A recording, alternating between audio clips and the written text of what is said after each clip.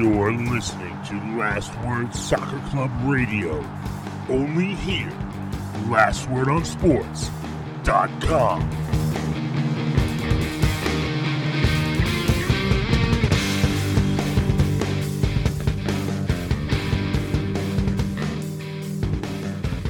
What's up, Internet? My name is Matt Pollard, and you are listening to Last Word Soccer Club Radio here at LastWordOnSports.com. It is Thursday, December 7th, 2023. Just 2 days out, 48 hours from now, listeners. MLS Cup will be in the books, assuming there's not some super long rain delay going on, or we don't go into like 12 rounds of playoffs. So we're here to talk about the MLS Cup Conference Finals, which took place this past weekend, and then preview the 27th edition of, 29th, I think. I can't do math. In any case, MLS Cup 2023 is on Saturday, folks, and we're here to talk about it. My name is Matt Pollard. Joining me now are, we'll start with Rachel Krieger. Rachel, how are you? Doing well. Excited for MLS Cup. A little upset I can't make it, but it is what it is. Just right next door to me in Columbus. Close about like a 3.5 hour drive for me. Maybe next time. Okay, and then joining us from across the pond, Jamie Rook. Jamie, how are we? I'm very good, thank you. I'm also, very much looking forward to MLS Cup. As we've said many times before, it's felt like such a long season, so it's quite a good thing that I think it's going to come to an end, and hopefully it's with an exciting game and go out on a high. Mm-hmm. And then, Jamie, I have to imagine this afternoon kickoff's easier for you. It's what, going to be a night game? Yeah, I think it's 9 p.m., 10 p.m. here, so very reasonable. I'll be in bed at a good time, so can't complain about that either. All right, so it'll be closer to. It's like I know La Liga does some 9 p.m. local kickoffs, and it was a late evening game, that one PSG match that I went to. That's also typical as well. So you get to have your 3 o'clock, Jamie. Go get some dinner, and then maybe get a pint, and then head home, and hopefully be in your bed in your pajamas by the time we're hitting penalties, assuming that it comes to that. But let's get into it, folks. We'll start by recapping the semifinals, and I think we should start with in terms of single game playoff elimination matches. I'm not sure that I've had anything as crazy as what we saw with Hell is Real this past Saturday at TQL Stadium. FC Cincinnati 2, Columbus Crew 3 in extra time. Fairly even first half, but two really good finishes. One from Brandon Vasquez, another from Luciano Costa. Saw FCC go into the half up 2-0, and then an awakening midway through the second half from Columbus Crew. Technically an own goal from Alvis Powell, and then Diego Rossi scoring in the 86th minute, as it was kind of a back and forth game, and Columbus really trying to go for a bunch of home run passes, and finally one of them converted. And then fittingly, Rachel, your boy, Christian Ramirez, back with his wife in the hospital, potentially having contractions to give birth to their first child, scores a goal in the 115th minute with the wristband from the hospital visit still on his wrist. And so hell is real. The devil officially wears black and gold, and on Saturday night we will be dining in Columbus. Rachel, your thoughts generally on this game, and is Ramirez him? Oh, Ramirez is so him. I mean, to go into that match and score, like you said, with the hospital bracelet still on, I mean, what a baller move. He's just, I said it last time, just gushing about Christian Ramirez, and ever since, the time in Europe, playing with Houston, playing with LAFC, he played with a bunch of teams in MLS. And it seems like what he's got going for him in Columbus is really working out and really sticking with him. So just happy to see him, get on the scoreboard and make an impact in such a big game. And you never know, he might get a USMNT look in January camp again, and, be right back into the fold with the national team. There's still plenty of time, and, he's still super young. So, but yeah, like you said, just a crazy match. I kept looking at the score and checking, pulling it up on my phone every once in a while as much as I could, and just seeing, oh, well, clearly Cincinnati's going to run away with this, right? And at halftime, and then hell is real, and it just got absolutely crazy with Powell and Rossi scoring, and then of course Ramirez getting the game winner. But just a fun, exciting match, and that's what you want in MLS. That's what gets people watching the games. And just a really, really good rivalry for the postseason that was on display. Jamie, I think it's really easy for the neutral or someone just looking back at the stats to see Cincinnati score 2 goals, in the first half, and then eventually bottle it, go 2-2 into the 90, and then Columbus Crew scoring it in extra time. What did you make of how back and forth it was, and how the scoreline did not necessarily reflect in the moment the narrative or the field advantage and the tilt that was going on? Because I feel like it was a KG in the first half, and then KG threw, and then gradually Columbus had a really good surge, and then Cincy had a surge in the start of stoppage time. I mean, this was, from a narrative and a back and forth standpoint, this is fantastic for a neutral, and probably just a hospital visit for anyone from Ohio. As you say, yeah, I think cagey is such a perfect word to use, because in that first half, it wasn't a case of Cincinnati necessarily blowing away their opponents. They'd think total across the 120 minutes, they only managed 3 shots on target, 2 of them obviously being the first half goals. So it was clearly a case of they were able to take those chances when it mattered most. And we've seen that a fair bit this season with those 2 goal scorers, Brandon Vazquez and Luciano Acosta. They have been the game winners. They've been the difference makers. You look at the back, the issues that Pat Noonan had there with obviously Matt Miazga's suspension. Hagland is out as well, so it was a case of having to put in a few less first players, especially in a big game like this, whereas it's new territory for Cincinnati, given how poor the last few years have been at times. It was very much a case of trial and error, and they had to chuck in some players that maybe weren't used to these big moments as much as someone like Miazga, who'd been such a leader all season, and then it just turned on its head for the first half. Of the second half, it was, again, I still thought it was fairly even and in the balance, but it did start to get to a point where you thought Cincinnati they're getting what they deserved after such a promising season, only for it to then capitulate in that last 15 minutes, going into extra time as well. And then, as you say, for Christian Ramirez scored the goal in the last round, and now he scores again. It's the perfect time for him to pop up, having been out in the cold almost at points this season. He hasn't been a star man. Obviously, they've got Cucho Hernandez, Diego Rossi being the star players so much this season, particularly Cucho. And then it's almost a unlikely source. He's had his moments, but in general, it's not been the best season for Christian Ramirez on a whole. So from an individual standpoint, with obviously the emotion that you talked about as well, it's a perfect way to end it for him in this rivalry game. Yeah, Christian Ramirez almost writing his own legacy from a playoff heroic standpoint. Some Alan Gordon energy.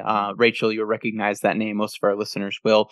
I think the big thing for me in this one, I don't want to say that Cincinnati scored too soon or that Cincinnati took a 2-goal lead too early. If you look at the XG, Cincy across the 120 had 1.1 and Columbus Crew had 3.2, but that's not uncommon, where the nuance to those numbers is that Cincinnati only produced 0.7 xG after their second goal, and then most of Columbus's xG came after they were already down 2-0. And the 2 big chances that you had in extra time were the Almondson shot and then the Christian Ramirez goal. And obviously the 2 big chances you would have had from an XG standpoint in stoppage time for Cincinnati would have been both of the Bupanga opportunities, which were technically offside, so they don't register at shots, so you don't register an XG of a tap in with a goalkeeper out of position from 5 yards out, which would be,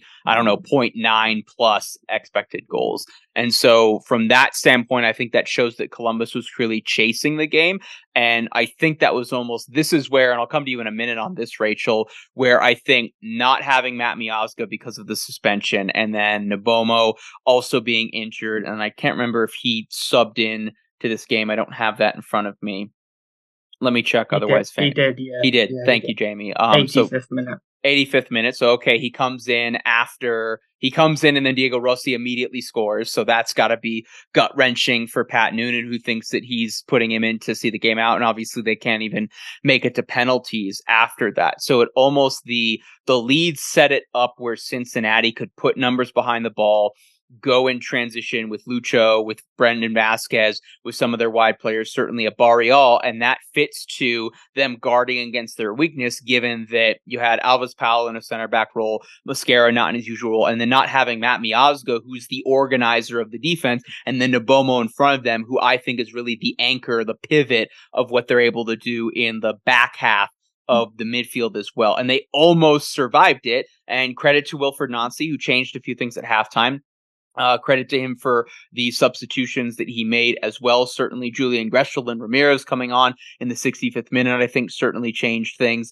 And then obviously you had, what was the other? I think those were the two big substitutions. I would say that Kevin Molino was refreshing in extra time because I think Matan had run himself really into the ground, but it was set up really the game, despite Columbus being down 2-0 at halftime, I think was set up Wilfred Nancy's star as a head coach, and his tactical changes and the style of play, given what the opponent was doing, was set up for them to outlast Cincinnati and then finally break down the dam. Rachel, it's a lazy narrative, but I think it has validity at this point, obviously. If Matt Miazga is starting in this game, does Cincy win this game 2-1 in 90? Part of me wants to say yes. The whole reason I didn't pick Columbus, or I picked Columbus to win this game in our last episode, was because I didn't want Cincinnati to win without Miazga because of the year he has had. Yes, he has done some stupid things to warrant a correct suspension. But at the same time, I mean, I didn't really want the team winning without him because he was so good.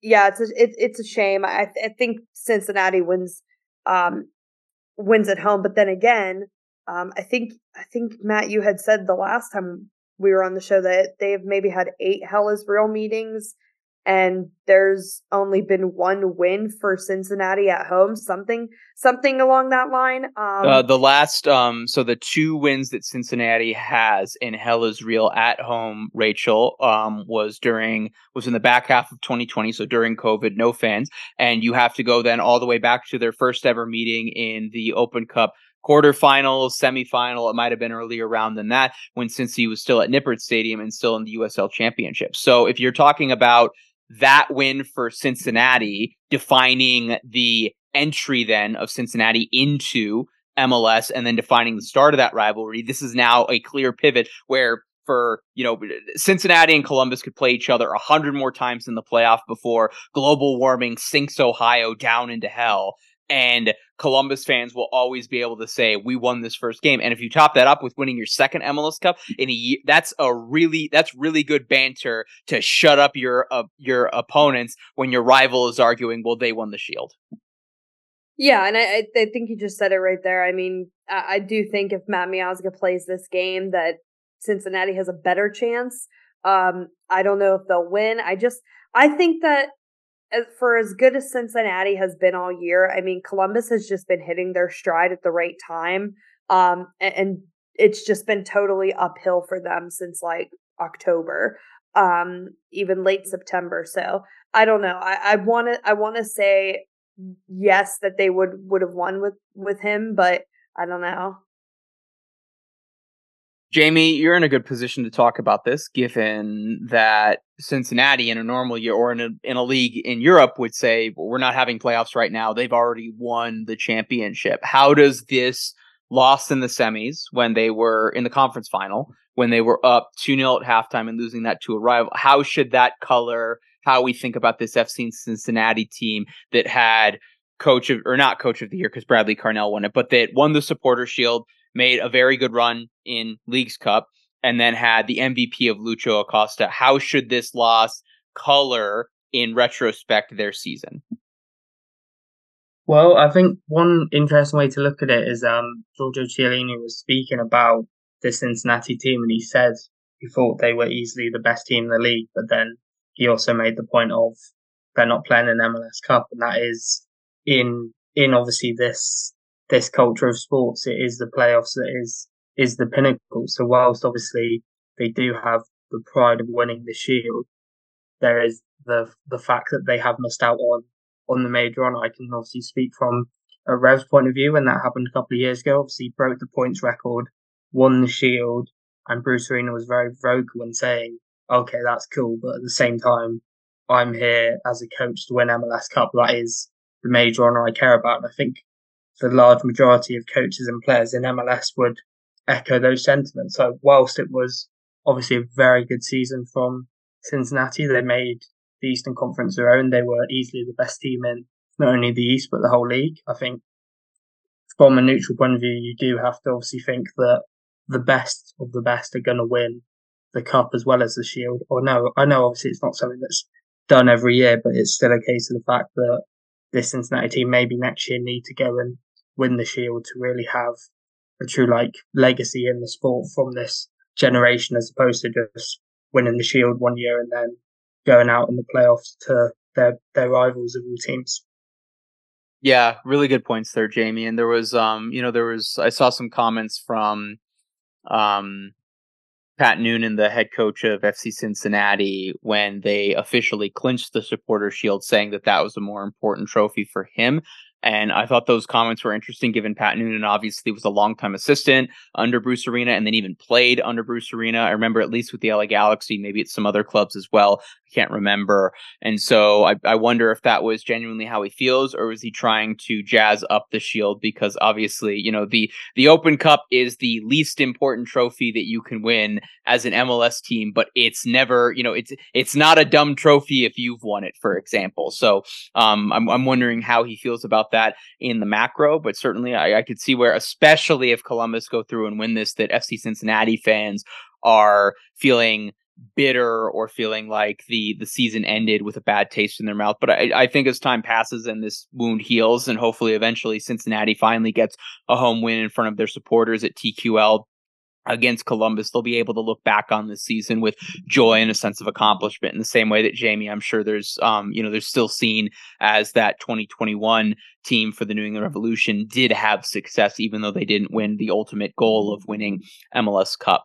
Last thing that I kind of want to say about this, because I thought tactically it was interesting, and it'll get into our points for previewing MLS Cup.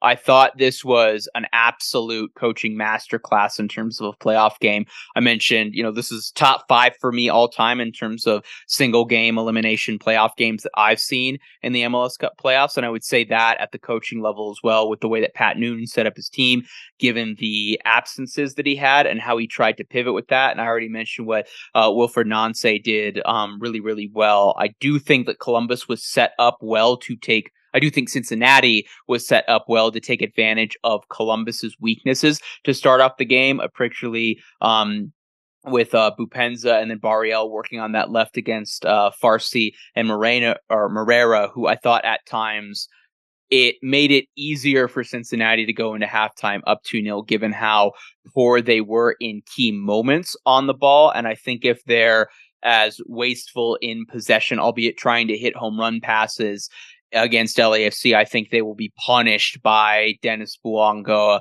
and LAFC more easily than FC Cincinnati was necessarily able to punish them. But just that second half was just so frenetic, because it was almost like it was like a game of FIFA, or now EAFC, where you're just immediately going for a counterattack every single time. And then so it's just every time you win the ball back, it's direct pass after direct pass. And it's either going to be 3-4 passes into an open break on goal or an empty netter, or you're just immediately going to turn it over, and then the opponent's going to be back in their base setup offensively. And that made it for chaotic viewing that was super exciting for me, and probably extremely frustrating for both fan bases.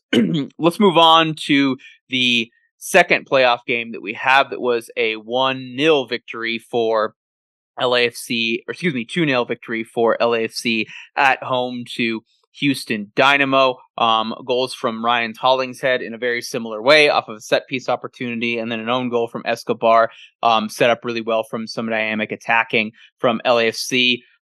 Jamie, I think unfortunately this if Hell is Real was the perfect one for the neutral, this one went absolute chalk. I was worried that Houston wasn't going to have the juice in midfield and that LAFC was going to punish them, and unfortunately they did. And Houston's fun Cinderella run ends in the conference final. Yeah, I can't speak too much to this game. I wasn't able to watch it, partly due to the fact it was probably at 2 or 3 a.m. my time. I couldn't quite stay up for that. But no, I think when you look at what LAFC have done over the years in this era, whether it be under Bob Bradley or now Steve Trundle, they have been a team that does always seem to show up in the playoffs. And whether it was in years gone by when Carlos Vela has been the main man, and obviously now the baton's been handed on more to Dennis Bouanga, I think, it's just a case of them being so clinical and well drilled when it matters most. And in comparison to a lot of these Houston players and this modern Houston team, they haven't really been there. The last few years, they've been a team that is maybe not even making the playoffs, let alone being in contention at this late stage. So, it's just a case of LAFC knowing what they needed to do to advance and doing it pretty well. There wasn't, from what I've seen in the highlights, it wasn't the one-sided game, given that I think Houston pretty much dominated possession for large parts of the game. But still LAFC were able to clinch the winning moments when they came, whereas Houston couldn't quite do the same. Good points there, Jamie. I think absolutely Ben Olsen went there to say we're going to play our game, and if we execute it, we give ourselves an opportunity. They just didn't execute. Rachel, we've seen this Houston team come alive and really grow up. Corey Baird maybe hasn't quite warranted the contract. He has not performed in the big moments to warrant the contract that supposedly he's been wanting from Houston Dynamo. But bossy, young, exciting player. We know Coco Carrasquilla is fantastic. Probably going to be sold as well. Was Houston naive? What didn't work out in terms of their experience in the knockouts of Leagues Cup and in the knockouts of going on and ultimately winning the Open Cup at a Messi-less Inter Miami? How did that not show through? Or was this just LAFC said, we're better than you, we're set up to take advantage of your weaknesses, we're a bunch of old vets, and we're going to experience you into the offseason? Yeah, I think it's the latter. I think they just said, we're the veterans. We've been here before, and we're gonna experience you. I like that phrase, experience you to the off season. I was surprised that LAFC took 44 minutes to get on the board with that Hollingshead goal. If you asked Ben Olsen what happened, he would say the pitch, because I know he was not happy about the conditions. Said something along the lines of, well, they have concerts here like every 3 days. I mean, come on. LAFC has been in the league for 5 years now at this point. Come up with a better excuse and maybe we'll give you a listen. But I don't think Houston played bad in this game. Like Jamie said, they really dominated the possession. But LAFC isn't really a dominant possession team. They're more of a counterattack and hit you where it hurts team. I think Houston was definitely the more disciplined side of the two, with less fouls. Although they did have 2 yellow cards and LAFC didn't get one, which a little questionable. But I think Houston did all the right things. I just think that LAFC was better. Just shots weren't going in for Houston. Again, I'm blanking on his name. Goalkeeper Crepeau. Crepeau has been really, really good in the off season, saving all 5 of Houston's shots. And I just think that as long as they have him in net, LAFC, they're gonna be good for a very long time. And they only get better with him in net. He's just been outstanding in the playoffs.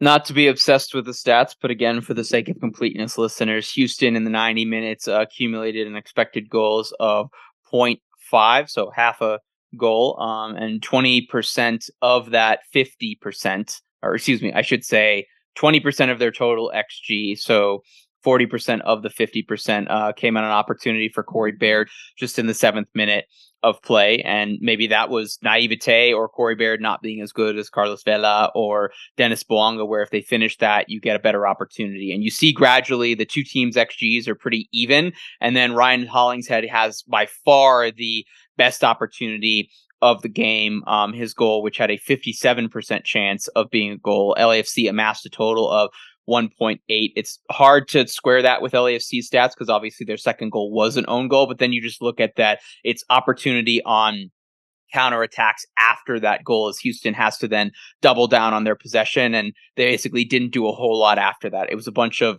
low quality opportunities and high volume, relatively spread out apart. So yes, Houston Dynamo on the eye test didn't necessarily get played off the pitch, but they had a lot of possession without a purpose, and that shows the savviness and the tactical flexibility of LAFC. And they played their game and they're executed because they're a very good, very expensive, very veteran team.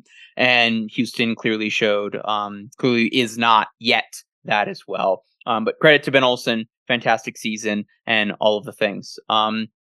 Rachel, give me a postmortem. What we will remember about this Dynamo season, and then similarly, they won a trophy, which isn't a thing that happens a whole lot for them these days. We think that's part of the success, but I do have to wonder: is there, unless they keep this going, unless ownership is bought in and everything, that a window could potentially be closing? Because I think Kareski is probably off to Europe this summer. What do they do with that money? And Hector Herrera Ache is going to be 37 next year. Yeah, I think the postmortem is relish in that Open Cup win. You get a trophy in the trophy cabinet, and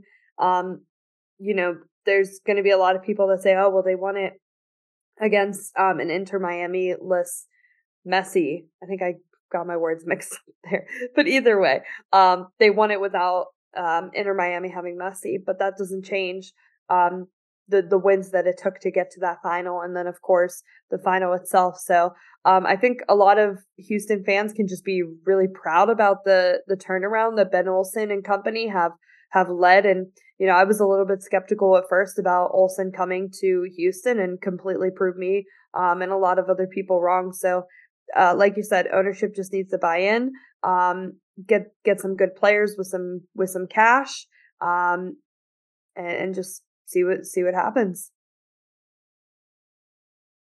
Before we move on to the MLS Cup final, listeners, I want to thank one of our sponsors, Athletic Greens. They have a signature AG1 formula, and it is perfect for your daily nutrition and gut health support. AG1 solves two of the most important health needs. Well, first, building nutrition that your body needs every single day, and then also building long-term gut health.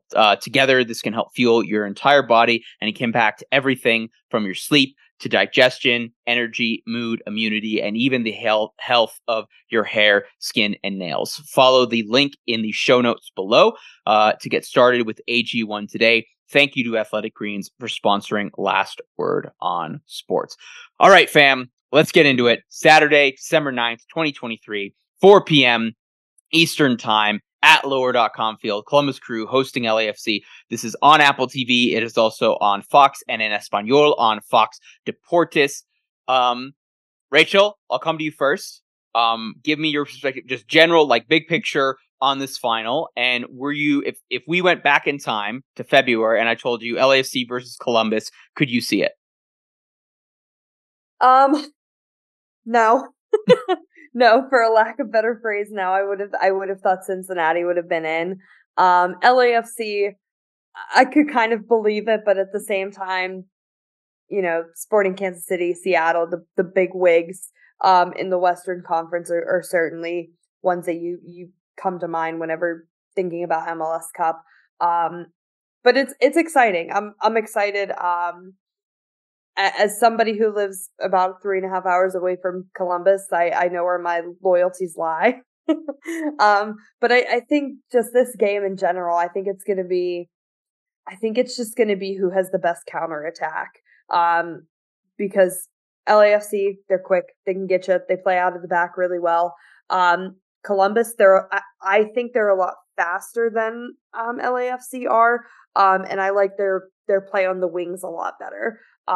Christian Ramirez, obviously, we said is hot, He is just scoring at the right times when he needs to be. And of course, you can't underestimate Diogo Rossi and the other just attacking players they have. Darlington Nagbe has been here before 1,000 times for Columbus. So, yeah, it should be a really good game. I'm excited to watch. Jamie, you followed Columbus very, very closely based in the Eastern Conference. What do you see for them as their biggest strength? Where's their biggest area to take advantage of and beat LAFC in this final? That's interesting how to think about it, whether you say like biggest strength and where they can get the biggest advantage. So I think particularly in this postseason, I feel like I've been so impressed with their midfield. I think obviously as Rachel mentioned, Darlington Nagbe's been here before. He knows what he's doing in these big games. And then what's the other centre mid? My mind's blanking. The young Aiden Morris, that's it. Thank you. Yeah, I think they've worked so well together. I think in all the games so far in the playoffs, they've been such a good duo, knowing when to stay and when to go. And I think, yeah, with obviously Nagbe's experience having done it with Portland and Atlanta, and then Morris is such a mobile player that can just run and run. I think midfield is obviously a big area for them, but then on the flip side, you could then turn around and obviously highlight LAFC's midfield, whether it be with Cifuentes, Ilie Sanchez, and also Tillman. They both teams are going to have such strong areas all over the field. So I would say Columbus's midfield is what's been most impressive to me, along with obviously Cucho Hernandez and his ability to continue scoring goals. In the playoffs, there's been other players that have chipped in well, such as Christian Ramirez, which I think is perfect really when you have a striker that maybe is get marked out of the game because they know how effective he can be. I mean, he obviously got that goal from halfway line a couple of rounds ago, but that was a freak incident. But in general, it's been expected more from Rossi and Matan and Ramirez to step up as well. So I think, yeah, I know I've said more than one area then, but the midfield and then just Cucho Hernandez's superb ability to be in the right positions and find the back of the net could, and I think will probably make the difference for Columbus on the day. Yeah, I think the styles make fights, as we would say it. And so I think you very clearly, I already know how this game is going to start. I think LAFC comes out in their 4-3-3. I think they kind of have a mid-level press, not a mid-blocker. They draw their line of confrontation barely on their side of the midfield line, and Columbus is going to try death by 1,000 cuts they're going to try a bunch of through balls and then passes around and then going out wide and everything, and they're going to try 100 of those, and eventually Matan is going to hit one perfect ball that Chiellini isn't able to get to, and Diego Rossi is going to be in space, and Cucho is going to be there, and hopefully they'll be able to finish in those moments as well. And vis-a-vis, LAFC is hoping that enough of those are mistakes where then their midfield can then play out of pressure, and Darlington Nagbe, Aiden Morris can't make a run. One of their fullbacks for Columbus is in a bad situation, and they're able to punish them on the counterattack or earn a set piece to then just, go to Ryan Hollingshead, because apparently Ryan Hollingshead is now the set piece champion of the world despite being a fullback. Rachel, what do we see in LAFC from a strike standpoint? I look at the midfield and I see Aiden Morris and Nagbe. Nagbe's certainly the old head on there. He's potentially going to win his 4th MLS Cup on Saturday. But Aiden Morris, we've seen, has been a little bit up and down. And I compare that to an older but a slower midfield. This is almost like 2018 World Cup final, France versus Croatia in that regard. Where are you looking at for LAFC to have an advantage? They handle chaos really well. And I think that comes with just MLS Cup in general. I think that LAFC has a lot of individuals who play together as a team really well. And not a lot of teams can say that, both in the men's and the women's side. I think there's just some really standout players. I really like Kellen Acosta and what he brings to LAFC. He's on the same side as Bouanga, so they have a nice little partnership. I think I always say his name wrong. Ilie. Ilie Sanchez. Ilie. Okay. Ilie. You can also just say Sanchez, Rachel. We know who you're talking about. So Ilie Sanchez, I think I don't think he gets enough credit in the midfield. Obviously he has a ton of stars around him, couple national teamers as well for the US that obviously in MLS get a lot more attention. But I think he commands the midfield very well. And Matt, you actually said this before we started recording, but what version of Carlos Vela are we going to get on Saturday? And I think that's a really good question to ask of LAFC. Yes, Bawanga has been carrying the bulk of the load with scoring, and he's done a phenomenal job. He won the Golden Boot for a reason and hasn't slowed down in the playoffs. But I'm very curious to see how Vela does. He's getting older, he's not getting any younger. If he just turns it on and plays the way that we expect him to in MLS Cup. I look at this similarly, Rachel. I think there's areas where Columbus has experience and quality that I think is better than or can take advantage of LAFC, but I think on the whole of if you look, the more balanced, more experienced team is certainly LAFC in that regard. Chiellini is the best, albeit the oldest and most injury prone and most yellow card prone center back that you have in this competition. I would say no question, Darlington Nagbe is the best midfielder that you have in this option as well. And I would say Dennis Bawanga is the best player on the field. I would say the second best player on the field is probably Cucho Hernandez. I look at this as kind of subtly being, Diego Rossi bounced out from LAFC, I think before they won MLS Cup, or was Rossi with LAFC last year. So, there's certainly some emotions going around for him. And then he obviously left to go to Europe at a time that it made sense for LAFC, but then potentially he's back and knows his, opposing team better. I don't know that we've had I'd have to think back. Has there been another MLS Cup final that you've had where where there was a team that had had an advantage in that they had a former teammate playing on the opponent that matched up well against them? And so I wonder if Rossi has that. So I kind of wonder.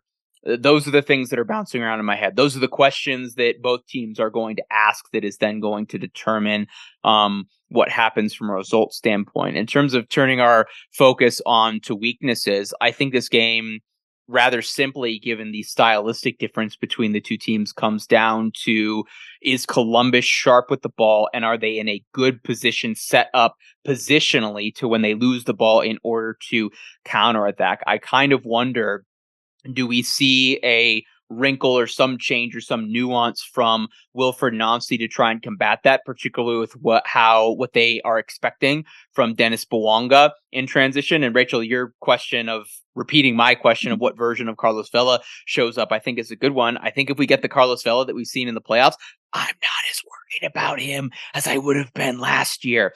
But so between Nagbe and Morris in the double pivot and then Camacho in front of them, do we see a slight change in terms of how they're building out in possession with one of the wing backs going forward and then the three at the back in order to combat that? If they can prevent the fire rather than have to put out the fire, I think they're in a better position, because Dennis Bawanga is better than Brandon Vazquez, Bupenza, or Dominic Baji. And so I think that's the critical point of what Columbus does in possession. Are they able to unlock LAFC? And if they put themselves in a bad position, LAFC will punish them. I feel like the more likely outcome, or the one that I'm ever so slightly leaning 54-46, would be LAFC. So I'm leaning LAFC at the moment in that regard. Rachel, what do you see as what's LAFC's weakness? Or does Rossi just try to antagonize Chiellini into getting an early yellow card? Yeah, I mean, that's literally what I was just about to say, is an early yellow card to Chiellini. Like you said, he's very yellow card prone. I was surprised he didn't get one against Seattle. I can't say too much about the Houston game because I really only caught the end of it.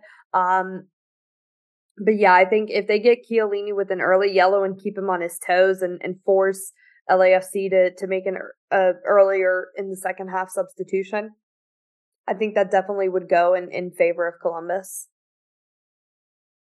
Jamie, Giorgio Chiellini is 39 years old. Ilie Sanchez is 33 years old. Neither of them is super mobile. Potentially, maybe then the focus then, Rachel, is getting both of them early yellow cards. Jamie, is there a point where you're concerned about fatigue or just the age, given LAFC has played an MLS record. I don't have this stat in front of me. It's like 53 competitive matches they played this year, which is just insane, as fun as League Cup was. Jamie, where are your concerns for LAFC? One thing I would say with both of those individuals, but particularly Ilie Sanchez, is one thing I guess that works in his favour when it comes to age is he's never been a player known for great pace or anything like that when he's been in the league previously before LAFC. So I think from that point of view, they'll be fully confident in his abilities to control a game and be that defensive pivot without actually having to be getting up and down the pitch. And the same for Chiellini. Obviously, he's got pretty mobile defence around him, but he is allowed to be that slightly more rigid defender, and he's more of a leader than he is going to be a player, sprinting all over the place. So I think, there is obviously a question of age with LAFC, but then in another way, that could be, as you said, the experience we saw against Houston, that could come to the fore again. A lot of these players have been there and done it, and obviously Chiellini not in MLS, but he's done it in a Euros final against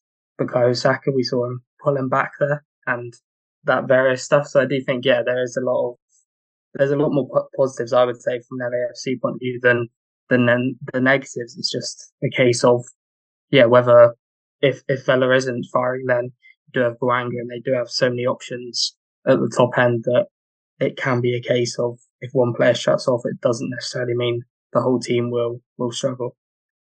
Rachel, I feel like I already know what LAFC's starting 11 is going to be. I mean, I think the only question would be Kellen Acosta as opposed to who's the other midfielder that they have? I don't have it in front of me. I think Kellen Acosta is the only real question that you have in terms of the starting 11 from the conference finals going into the final. We know it's going to be a three-man midfield from LAFC. We know they're going to be relatively compact. It's going to be Palacios and Hollingshead out wide, and where they're listed and where they play in the front three, I think is a good question between Boanga, Oliveira, and Carlos Vela. There'll be some free-form jazz as well.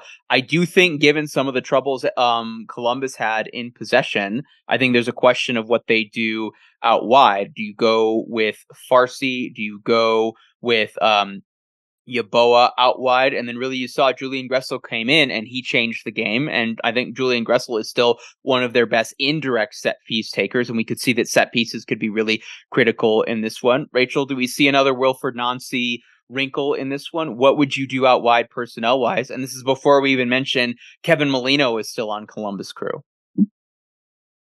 I always forget about Kevin Molino being on Columbus Crew. I don't know. I honestly, if it ain't broke, don't fix it. I mean, this lineup from the Cincinnati game started the comeback. I don't think I would start Christian Ramirez. I think I would keep him as that super sub. I wouldn't mind seeing a player like Julian Gressel maybe get the start. But I think for the most part, Kevin Molino and Christian Ramirez are the super subs. I think bring Molino on first if you go into halftime, maybe 0-0 or 1-0. Maybe bring Molino on in like the 60th minute, but I like their lineup for the most part. I don't have a problem with how they lined up against Cincinnati, but I do hate the lone striker formation.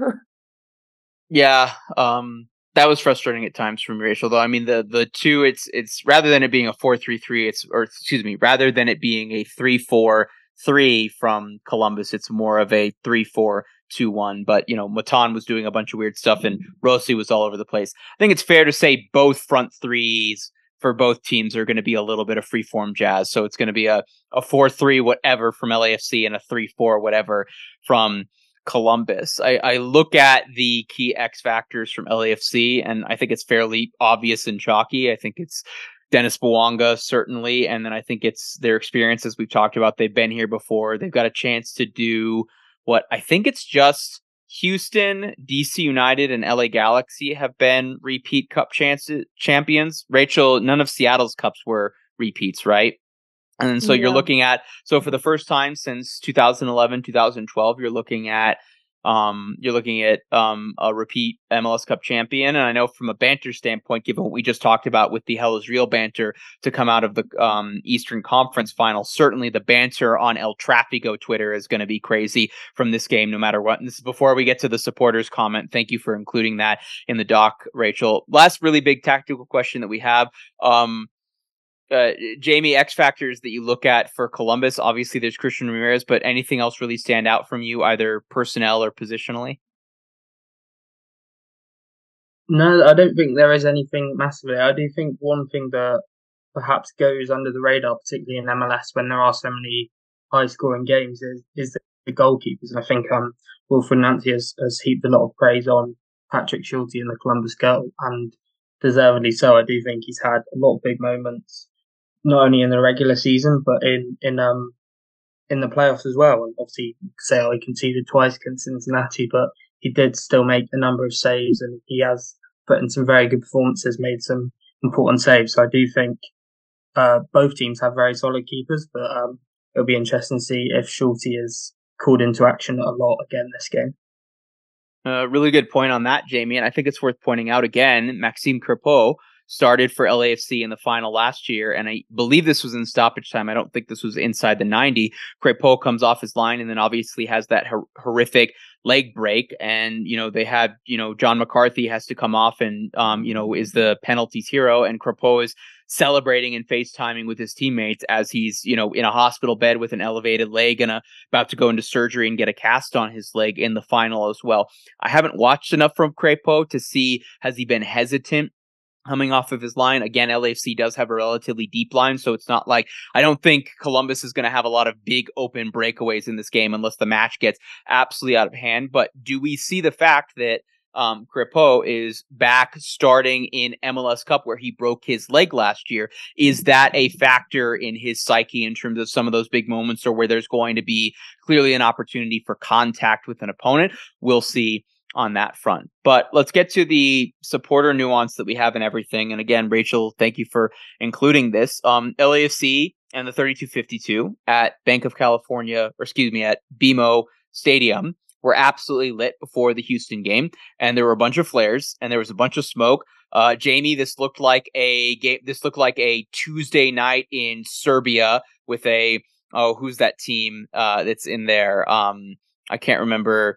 Red Star Belgrade. Yeah. It looked like a Red Star Belgrade home game with how much red, how much fire. There was clearly smoke several minutes into the game. And since then, there has been MLS and LAFC looked at this and they agreed. And there's a fine. There's potential supporter privileges that are going to be lost from members of the 3252 or the 3252 on a whole for next season. And then also, Rachel, what was it? We are only going to have, for an MLS Cup final, I should point out, there will only be 750 allocated away tickets to LAFC fans. So that is not only 750 tickets to the 3252. That is LAFC is only getting to then sell and make available to their supporters, their season ticket holders, 750 tickets when it is normally 1,500, at times a little over 2,000 for an MLS Cup final, depending on the layout in the stadium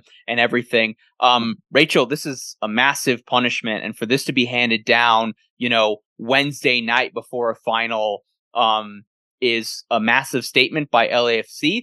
I think, safety of the fans and the integrity of the game in that players are able to see what is going on around them is important. But at the same time, MLS and LAFC got a bunch of really good press. And how much hypocrisy, Rachel, how hypocritical will it be next year when in the promotion stuff for the start of MLS 360, they include a shot of the 3252 before that game leading into the studio session at 4:30 p.m. At 5:30. I'm getting my time zones mixed up. At 6 p.m. Eastern time for the start of the night matches on a Saturday. Well, first and foremost, the 3252 was given every single opportunity in the article I read to use safe smoke, and they did not do that. So I think that the punishment is fair. I don't think it's excessive. I think it's fair, and it is kind of crazy that there's only 750 allocated tickets going to the supporters group. Obviously, some more are welcome to make the trip. But I mean, that's a huge deal in what I think lower.com field has like 20,000 seats, to only allow less than 1,000 allocated tickets. And really nobody to blame but themselves. Again, every opportunity to use safe smoke, they didn't use that. And that's, of course, dealing with players' health and wellness and, getting smoke in their lungs and whatnot. I remember being at the 2019 NWSL final in Cary, North Carolina. It was the North Carolina Courage and the Chicago Red Stars. And the Courage had like all these like flares and stuff on the field. And I don't know if it was flares or if it was safe smoke, but there were also fireworks and stuff too.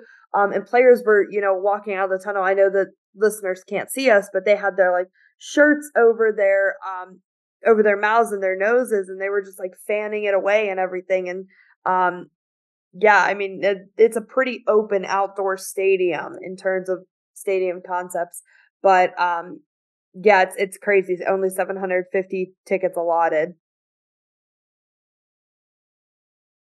Jamie, do you have I know flares aren't a big part of English culture and everything. I did not see the part, Rachel, that you mentioned in the article about LAFC had the option to use safe flares and didn't. And so in that regard, unfortunately, I'm with MLS on this one. I think, if you had someone who was asthmatic just a few sections away from the 3252, that is a threat to them. And I do think fundamentally the single biggest thing you have, again, a Red Star Belgrade game, literally 1,000 ultras, literally there's 15, 20 plus flares that are in there. And at that end of the stadium, the goalkeeper cannot see the ball. The ability and the integrity of the game and the safety of the players in order to be able to see what is around them is first and foremost important. But Jamie, what do you make of it? Any hypocrisy there, or were you just watching from a distance and like, oh, LAFC, that was kind of a cool atmosphere, and then, oh, here we go? I feel quite conflicted because I think coming into it blindly, I would have been quite bullish and saying I like to see this. Obviously, as you say, it's not something that's particularly big in English football, but you see when you watch the Champions League and Europa League, you have these, you have your Red Star Belgrades, your young boys and teams like that are very vocal and do have a lot of the pyrotechnics and whatnot. But now, again, I wasn't aware of the safe smoke aspect, and that does feel, you're shooting yourself in the foot in a lot of ways there. It's your own downfall almost. So I do think there is a balance to be had. But I mean, you could argue it would be unfair then to for Columbus fans that haven't done any wrongdoing. But I would say for such a big event, especially when MLS is trying to be as marketable as possible, this feels like the type of game where you want as many fans in there as possible. So that does feel like a big downfall for the league in general, not just LAFC fans. But then I do obviously, as you both said, understand it from the league's perspective when there is an element of safety. So I think, in general, I would say I'm quite conflicted. I want to see both sides of it. I think when done safely, it is a cool aspect of the sport, but as it seems, it wasn't particularly safe. All right, let's move on to the roundtable. I'm trying to find, folks, we are podcasting right as the Copa America group stage draw is taking place. We do want to talk Nats. So before we talk about the venues and the teams that are involved, I guess we will go to the other roundtable topics that we have. Rachel, we'll talk a little bit of off-season roster moves and free agency as well. Firstly, Mauricio Pereira from the number 10 do-it-all midfielder for Orlando has announced that he and Orlando City have not been able to come to terms. Obviously, this is still in the context of Oscar Pereira technically being out of contract. And then we've heard, what was it, last week now, that Dax McCarty has officially said that he will not be returning to Nashville. What does this mean for these two teams? Where within MLS could either of these players land? Chicago. Sorry, too soon, too early. Starting at first with Dax McCarty, I think his situation is a little bit more I think he's a little bit more available as kind of that utility person for teams. He's 36 years old at the start of the season next year. His birthday is in late April. He's going to be 37 years old, so he's getting up there. He did play for Chicago for a few years. I'm sure they would love to have him back as somebody who could really help out that midfield and just the team in general. But I think he did a job well done in Nashville. He obviously led the club with a lot of passion, a lot of heart, really, really cared a lot about Nashville SC. And I think any spot in MLS would be good for him. He'd be an asset to any team, despite turning 37 years old. I could see him going back to Chicago. I could see him maybe going with Ben Olsen down in Houston. Seattle's going to need a replacement for Nico Lodeiro, though they'll probably go a lot younger. LA Galaxy could use help in that midfield as well. So a lot of good options for a player like Dax McCarty, obviously. The team. Orlando City, Mauricio Pereira, little bit of a different situation. He's only 33 years old, so he's still in what is considered nowadays like the peak of playing soccer. I don't know if I could see him getting another DP contract with an MLS team. I would be surprised if somebody would give him a DP contract. I can see him getting paid pretty nicely, but not quite with that label on it. Again, I think there's a lot of really good options for him to go to, whether it be in the Western Conference or the Eastern Conference. But I expect both players to stay in MLS and not go overseas down to Liga MX or over to Central South America. I expect both of them to stay in MLS, to be starters on whatever new team that they make it on. And it wouldn't be surprising to me to see them get scooped up early in the off season. Jamie, I'll come to you next for the ongoing coaching carousel that we have. Obviously, Chris Armas and Phil Neville are both settled into their new positions at Colorado Rapids and Portland Timbers, respectively. And then absolute schadenfreude, just running it back with a team that is completely incompetent. I don't know how Frank Klopa still has a job at Chicago Fire in any aspect, but he's back. Chicago going to Chicago. Jamie, feel free to give your 2 cents on that, but just going over the current openings that we have right now. New York Red Bulls still open, obviously looking to fill their front office position before they replace Troy Lesane at the head coaching position. Hernan Losada out at 1 year after 1 year with CF Montreal, where he did decently well. Rachel sheds a tear for his bomber jacket. Charlotte FC also has an opening. Pa Moduka was a finalist for the Colorado Rapids. Potentially there's some internal interest from him, but Tom Bogert and others have reported Dean Smith and Frank Lampart are both candidates there. Still have an opening at DC United at the head coaching position with Wayne Rooney leaving. And then with Minnesota United, they've resolved the situation in terms of their front office situation, still working on the head coach. And Jamie, no news on the New England Revolution front, though Robin Fraser, formerly of the Rapids, was connected with that. And then let me make sure that I'm not missing anybody. John Herdman's officially now at Toronto, and that is everybody. Jamie, your thoughts on any and all of this, and where do you think the Revs could look? First, I'll go back to what Rachel was speaking about, and I think I'd like to throw the Revolution in there for Dax McCarty. I think Matt Pulse has been relied upon too much in the last 2 years, and I think in what should be a transition year with a new head coach and a new era, I think even if it's just for a year at that age, I think McCarty would still be a very good option. And then talking of the Revolution, as you mentioned, there's been Tom Bogan as usual reporting, and then there's also more locally Seth McCumber and Tommy Quinlan have both been doing their great work. And there's been, to be fair, there are a lot of names in the mix, and it's just trying to make sense of it all and trying to work out who are the more likely ones. We've seen Gio Savarese pop up quite regularly for the Revolution, and obviously formerly of the Timbers. I think that would be very interesting. I think there's a fair bit of ambition there for the Revs, and I would also be fairly intrigued by the Caleb Porter hire as well. I think his time in Columbus maybe didn't end excellently, but with what he did there, obviously he did lead them to MLS Cup in that COVID year, which was a very very solid season for him. And then I'd be interested to hear what you have to say, Matt, about the Robin Fraser links, whether you think that would be a good fit or not. I think obviously from what he has done in Colorado, did a solid job. And then two other names in the reports from those names I mentioned. You've got Bob Bradley and Dom Kinnear, which I say are two less favourable options from my point of view. I think obviously Bob Bradley's proven what he can do in MLS, but then further afield he's had issues in recent years and not quite delivered. And then obviously from an English point of view, I can speak on the Charlotte links. I think Frank Lampard would be a hugely interesting option, obviously as someone that's played in the league. But in general, when you look at his managerial position so far, Chelsea was quite hit and miss. Everton was hit and miss, and both of those there's probably more miss than hit. And then Derby County was solid enough.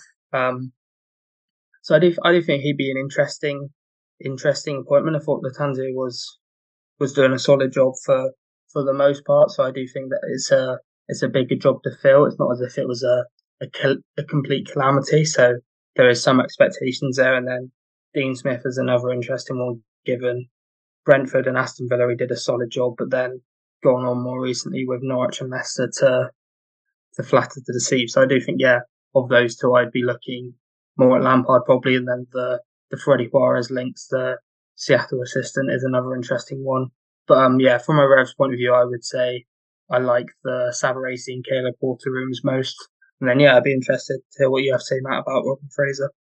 Yeah, we'll touch on a few things there, Jamie. The only thing that I've been able to confirm, at least of the reports that have been there about Robin, is that the LA Galaxy, and then initially, not recently, Toronto FC, both expressed interest. Obviously, you've got at LA Galaxy. At Galaxy, you've obviously got Greg Vanney, who is a longtime teammate with Robin Fraser, both LA Galaxy 1996. That is your original listeners' starting center back pair for the LA Galaxy in 1996, and then obviously they coached for a number of years in Toronto together. That would be as an assistant, obviously, and then the other assistant opportunity that he's been linked with has been NYCFC. I think all of the links that Robin Fraser has been to are certainly deserved.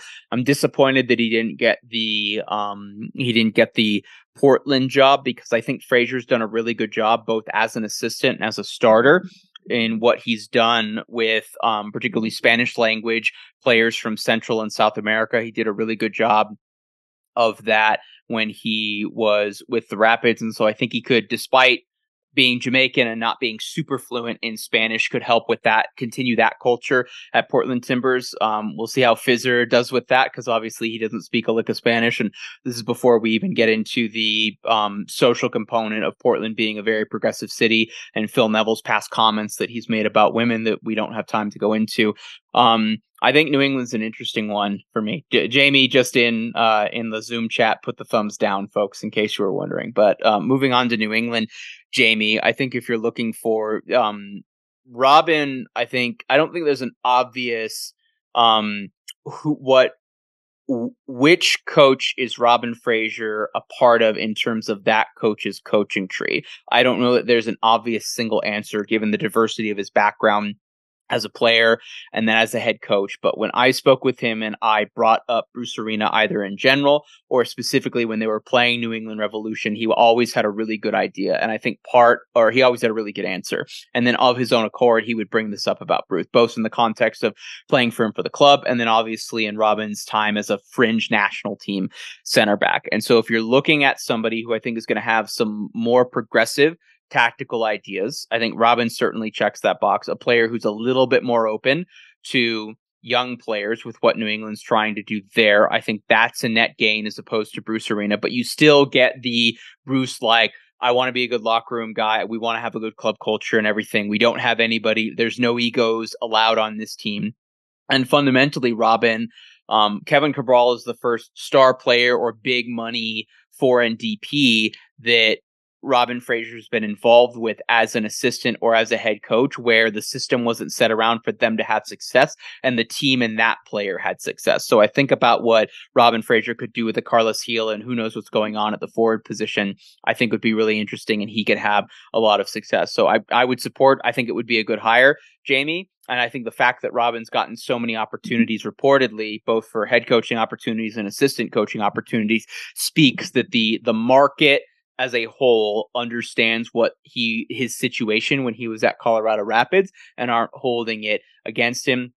I don't think he gets the New England job, though. Unfortunately, I think Robin will likely need to be an assistant next year. I think he'd absolutely be a net positive with John Herdman at Toronto, with LA Galaxy and Greg Vanney, or certainly even going to NYCFC as well. Robin will have no hard troubles finding work. I do wonder, is he maybe holding out for a good opportunity, or is he not going to accept something unless it's a really good offer, because he is still based in Denver. Brendan Plone from the Denver Post has run into him at King Supers just in the last month, and he's got one of his daughters is at CU Boulder playing soccer, and then his youngest is currently in her senior year of high school and is going to UCLA. She'll be graduating in May or April time. And so I wonder, does he maybe hang around a little bit, wait for that to get settled as well? And then would there then be interest in joining Greg Vanney in LA, where obviously one of his daughters will be a freshman at UCLA?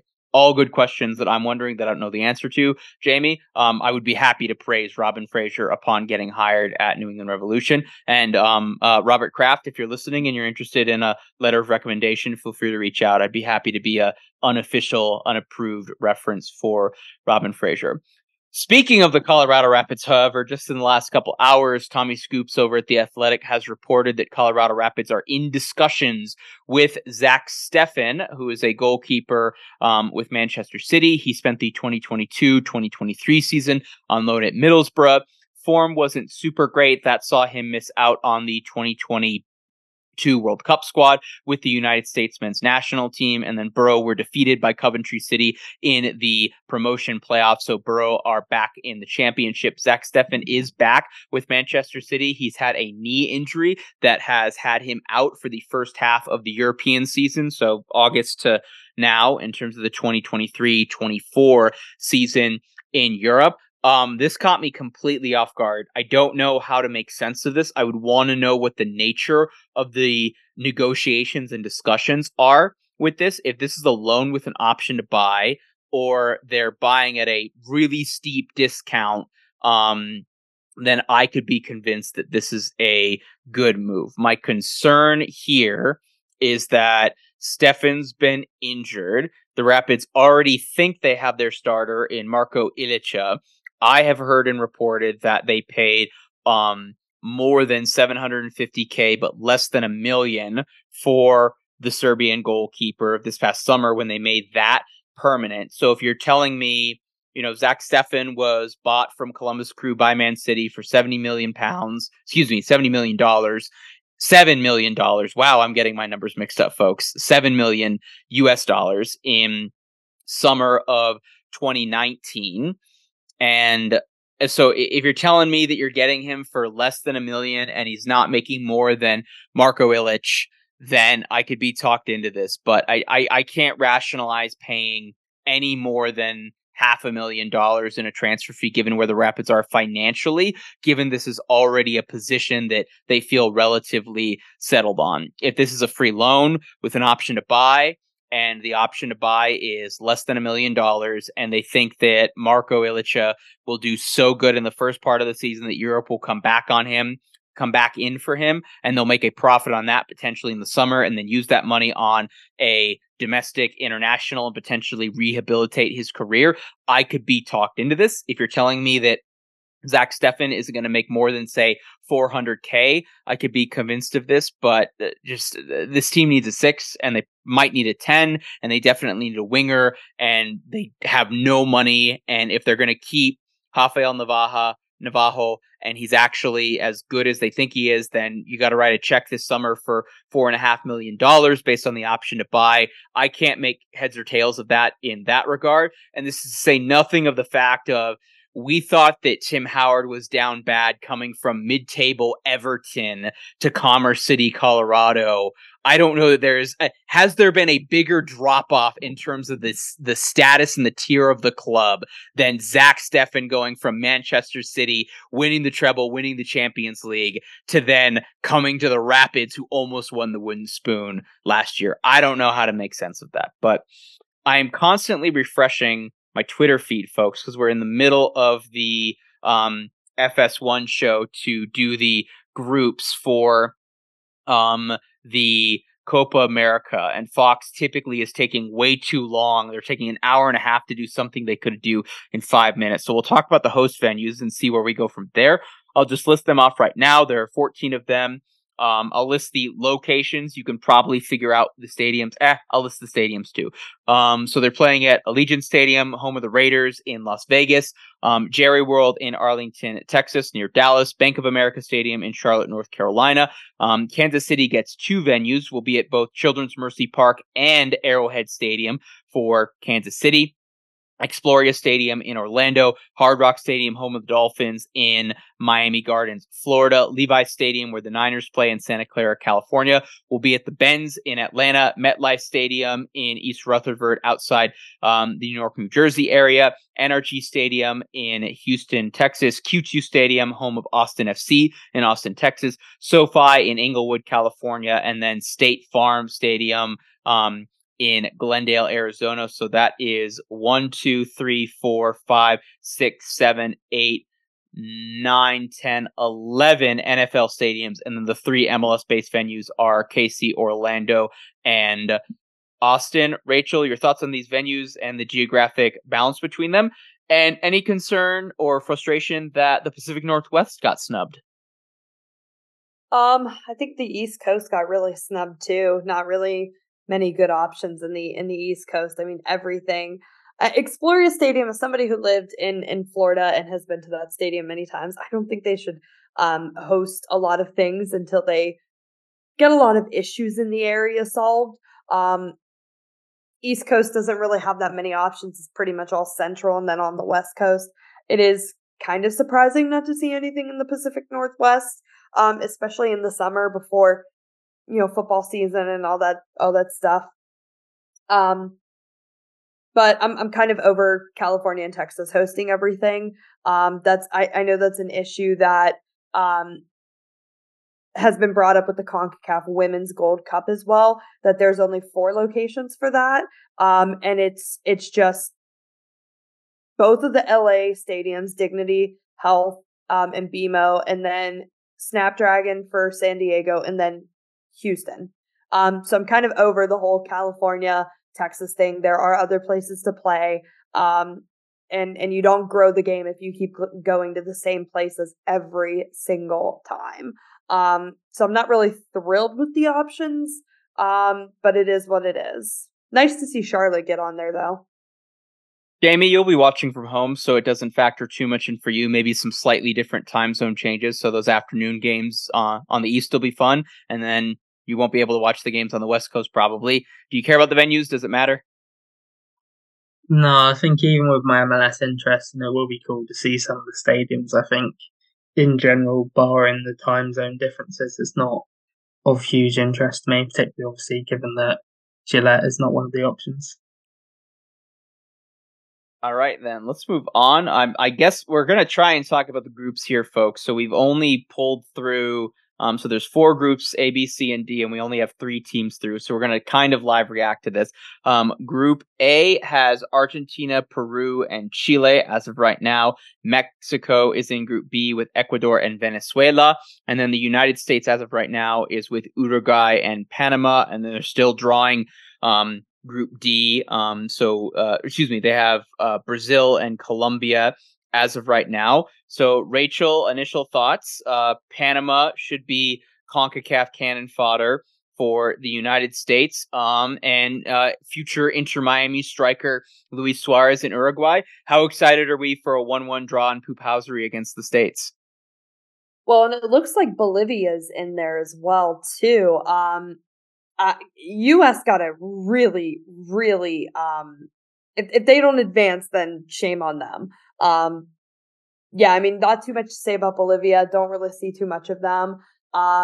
Uruguay, they're getting older, not really getting younger. The U.S. is obviously a much younger team now. Panama, again, the cannon fodder. But then again, CONCACAF is wild and wacky and weird, so you never know. I'm just devastated that Costa Rica might be in the toughest group.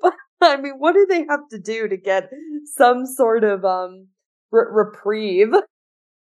Yeah, I mean, just looking at this, Rachel, I have to think right now. Colombia is going to be. It'll depend on who the third and the fourth teams are right now. But I think I think Group B is relatively balanced because you've got Ecuador in there who did really good at the World Cup, and Venezuela will be scrappy though not very good talent wise. I think it's fair to say the U.S. got a relatively good luck of the draw. You avoid Colombia and Ecuador in terms of the pool. Uruguay, we're at the World Cup, but obviously they're older. Luis Suarez will be old. They should be able to deal with that. And Panama and Bolivia, for me, should be 2 wins probably. So I'm going to say it right now, Rachel. Unless there's a massive streak of injuries in the summer with a bunch of the young core, which is very possible for the United States. This team's never healthy. I think the U.S. should win Group C. Straight up. Jamie, your initial reactions to the group, or are you just excited to see Messi? I'm intrigued by how confident you are. I think obviously there are a lot of Uruguayan pieces that are aging, but I do think you look at it when they have Fede Valverde at Real Madrid, Darwin Núñez is like chaotic as he can be. He has been scoring recently for the country, and then Ronald Araujo as well, one of the better defenders in the world at the moment for Barcelona. I do think they do have some very solid players, so I'll be interested to see how that game goes. As you say, I imagine that'll be battling for top spot. So yeah, I'll be intrigued to see how how US can do out of that. So the draw has just finished up. So just to do this for the sake of completeness, folks, Group A, Argentina, Peru, Chile, and then a playoff between Canada and Trinidad and Tobago. I think we know how that's going to go. Group B, Mexico, Ecuador, Venezuela, and then the playoff between Costa Rica and Honduras. Rachel, I think you know how that's going to go. Group C, U.S., Uruguay, Panama, Bolivia, and then Group D, Brazil, Colombia, Paraguay, and then Jamaica. Rachel, I'm kind of leaning. I think in terms of the balance of power and all 4 teams being competitive, I think if Costa Rica gets through past Honduras and everything, I think Group B is the group of death. And I mean, poor Canada has to play Messi, and then Chile and Peru are going to be difficult. I think the U.S. is relatively chalk, and then I think unfortunately, I would like to see Jamaica challenge, but I just think like they drew in terms of that second team, I think Brazil and Colombia was the toughest stack that they had. I think Mexico or Ecuador, they could have had a chance again. I think they could have done something against familiarity with US and then playing Uruguay. And then I think if they were in Group A, it's probably thinking, yeah, we're going to lose to Argentina, but then we could do something against Chile and Peru. Rachel, your thoughts on potentially the Ticos being in the group of death? Well, I don't give them a easy pass against Honduras because in the Nations League quarterfinals, Costa Rica played Panama twice, of course, one home and one away. They lost 3-0 at home and then they lost 3-1 away. So it's been a rough spell. And then before that, in the September window, they lost to the United Arab Emirates 4-1 at a neutral location in Croatia. Yeah, not great. I am nervous for the Ticos. I mean, really, really nervous for the Ticos. Honduras is a team that is no pushover. We know the kind of CONCACAF chaos that they bring to the table. They're playing in a neutral location in the beginning of March out in Frisco in Texas. I think Costa Rica will travel fans a lot better than Honduras, but still, anything can happen. And really, I don't give them an easy go here. Gustavo Alfaro is their new manager. He is an Argentine football manager, but his showing in recent games has not been impressive. So I don't know if they need to switch up their roster and bring in some new players. Is it time to officially kiss Joel Campbell goodbye from the national team? I think that's a big question that needs to be asked. It's clearly not working defensively right now. They're trying to figure out the goalkeeper position with what's going to happen without Taylor Navas. Just not a lot of experience back there. So I'm intrigued to see what Costa Rica does. They obviously need to figure something out before March 23rd, but I don't know. I don't give them an easy, cut and dry victory against Honduras at all. Oh, your poor Ticos, Rachel. All right, folks, we've been going well over an hour. This is pretty long for a Last Word SC episode, but obviously we had a lot to talk about, especially with MLS Cup. So let's get to pick'ems and then get out of here with our last words. Rachel, I will come to you first. MLS Cup final, Saturday, December 9th, 2023, 4 p.m. Eastern, 1 p.m. Pacific, on Apple TV, on Fox over the air in English, and then on Fox Deportes in Spanish. Columbus Crew hosting LAFC at Lower.com Field. Rachel, who you got, why, in how many minutes? Christian Ramirez scores a banger, and I'm gonna say it goes 90 minutes. I'm gonna say it goes 90 minutes, and it's gonna be 2-1. Who scored the other 2 goals? Rossi. I'm gonna go Diego Rossi. Chiellini. No, I'm kidding. Give us chaos or give us death. I'm gonna go pretty basic here and say Bouanga. I don't think Vela gets on the goal sheet. Okay then. Jamie, who you got, and do you have Christian Ramirez heroics as well? I don't. I think it will go to extra time, but I don't think he'll be the winner. I'm going to say maybe Molina off the bench instead. I think, obviously, when the Crew won MLS Cup a few years back, there was only 1,000 people there. So I think the fans deserve this. They've now got the moment to pack out the newish stadium. I'm rooting for Columbus. I'm hoping the players show up as well. So I'm going to say 2-1 as well, but after extra time with Kevin Molino to score the decisive goal. Yeah, I don't know how we haven't mentioned this, folks, says the guy wearing a Save the Crew scarf. But yeah, well, what a turnaround if you're talking about 3-4 years ago. Columbus Crew potentially go from losing their team, hosting a final during COVID, and obviously winning that trophy, to now new stadium, new ownership, new head coach, a bunch of new, exciting, very expensive players and everything, and potentially there. Like, this is the coming full circle approach and everything. I think if Columbus Crew end up winning on Saturday, then in their 30 for 30 on Save the Crew, the opening of the closing credits should have highlight reels from this game, but we'll see. I'm going to make it a third different prediction on this one, folks. I'm going to go 2-1 to LAFC. It'll happen in 90 minutes. Give me Dennis Bouanga and then a garbage goal. Diego Palacios tap in, Michael Murillo. It's going to be an unlikely goal scorer from LAFC from chaos in the box, not Ryan Hollingshead. And then I'll say Cucho from Rossi for the goal for Columbus Crew. But LAFC will win it 2-1, and they will do it in regular time. That does it for us, folks. Let's get out of here. Rachel, any last words? Just a thank you to our sponsor, Icarus FC. Friends, are you tired of wearing the same old uniforms with cookie cutter templates from Nike and Adidas? Are you looking for a completely unique and custom kit for your Sunday League squad, adult, or even pro team? Icarus FC can help you create the kit of your dreams at an affordable price with the motto, any design you want. Seriously, let them help you create your new custom kit today at IcarusFC.com. I know Raheem talked about it, so I'm going to keep it very, very, very brief, but just a huge congratulations to Christine Sinclair, who played her final national team match this past week with the Canadian women's national team. Just outstanding player. That record is going to live for a very long time in both the men's and women's game as the leading goal scorer in international history.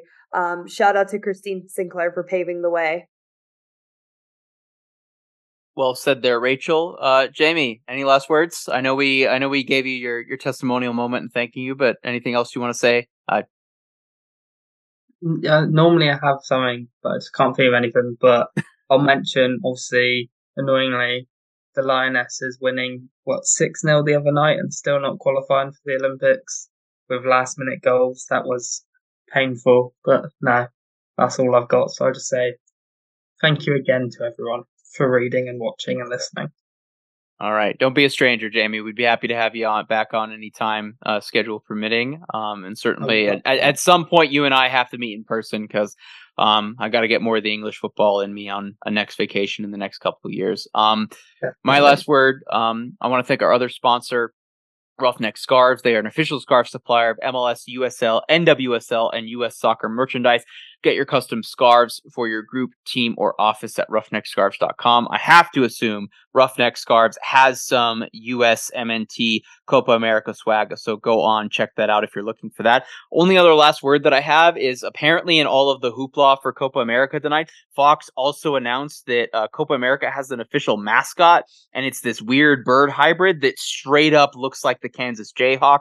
Jamie, you probably don't know what I'm talking about, but Rachel, like, look at this. This is like CGI Pixar Kansas Jayhawk character right now. He's not as unnerving as some of these mascots are, so we'll see whether or not he's cartoonish. I don't know how to feel about it. I don't particularly care. It's fine, I guess. The dog was fine in 1994, for example, that we had for the U.S. World Cup. But that'll do it for us, folks. On this episode of Last Word SC, follow us on all the socials at Last Word SC. Check out all of our content at lastwordonsports.com/soccer. And rate, review, share, subscribe wherever you listen to your podcast. Just search LWOS or Last Word on Sports Radio. You'll find us and a bunch of other great content. We'll see you hopefully within 36 hours of full time on Saturday to put a bow on the season and then get out of here for the winter. Thank you for listening.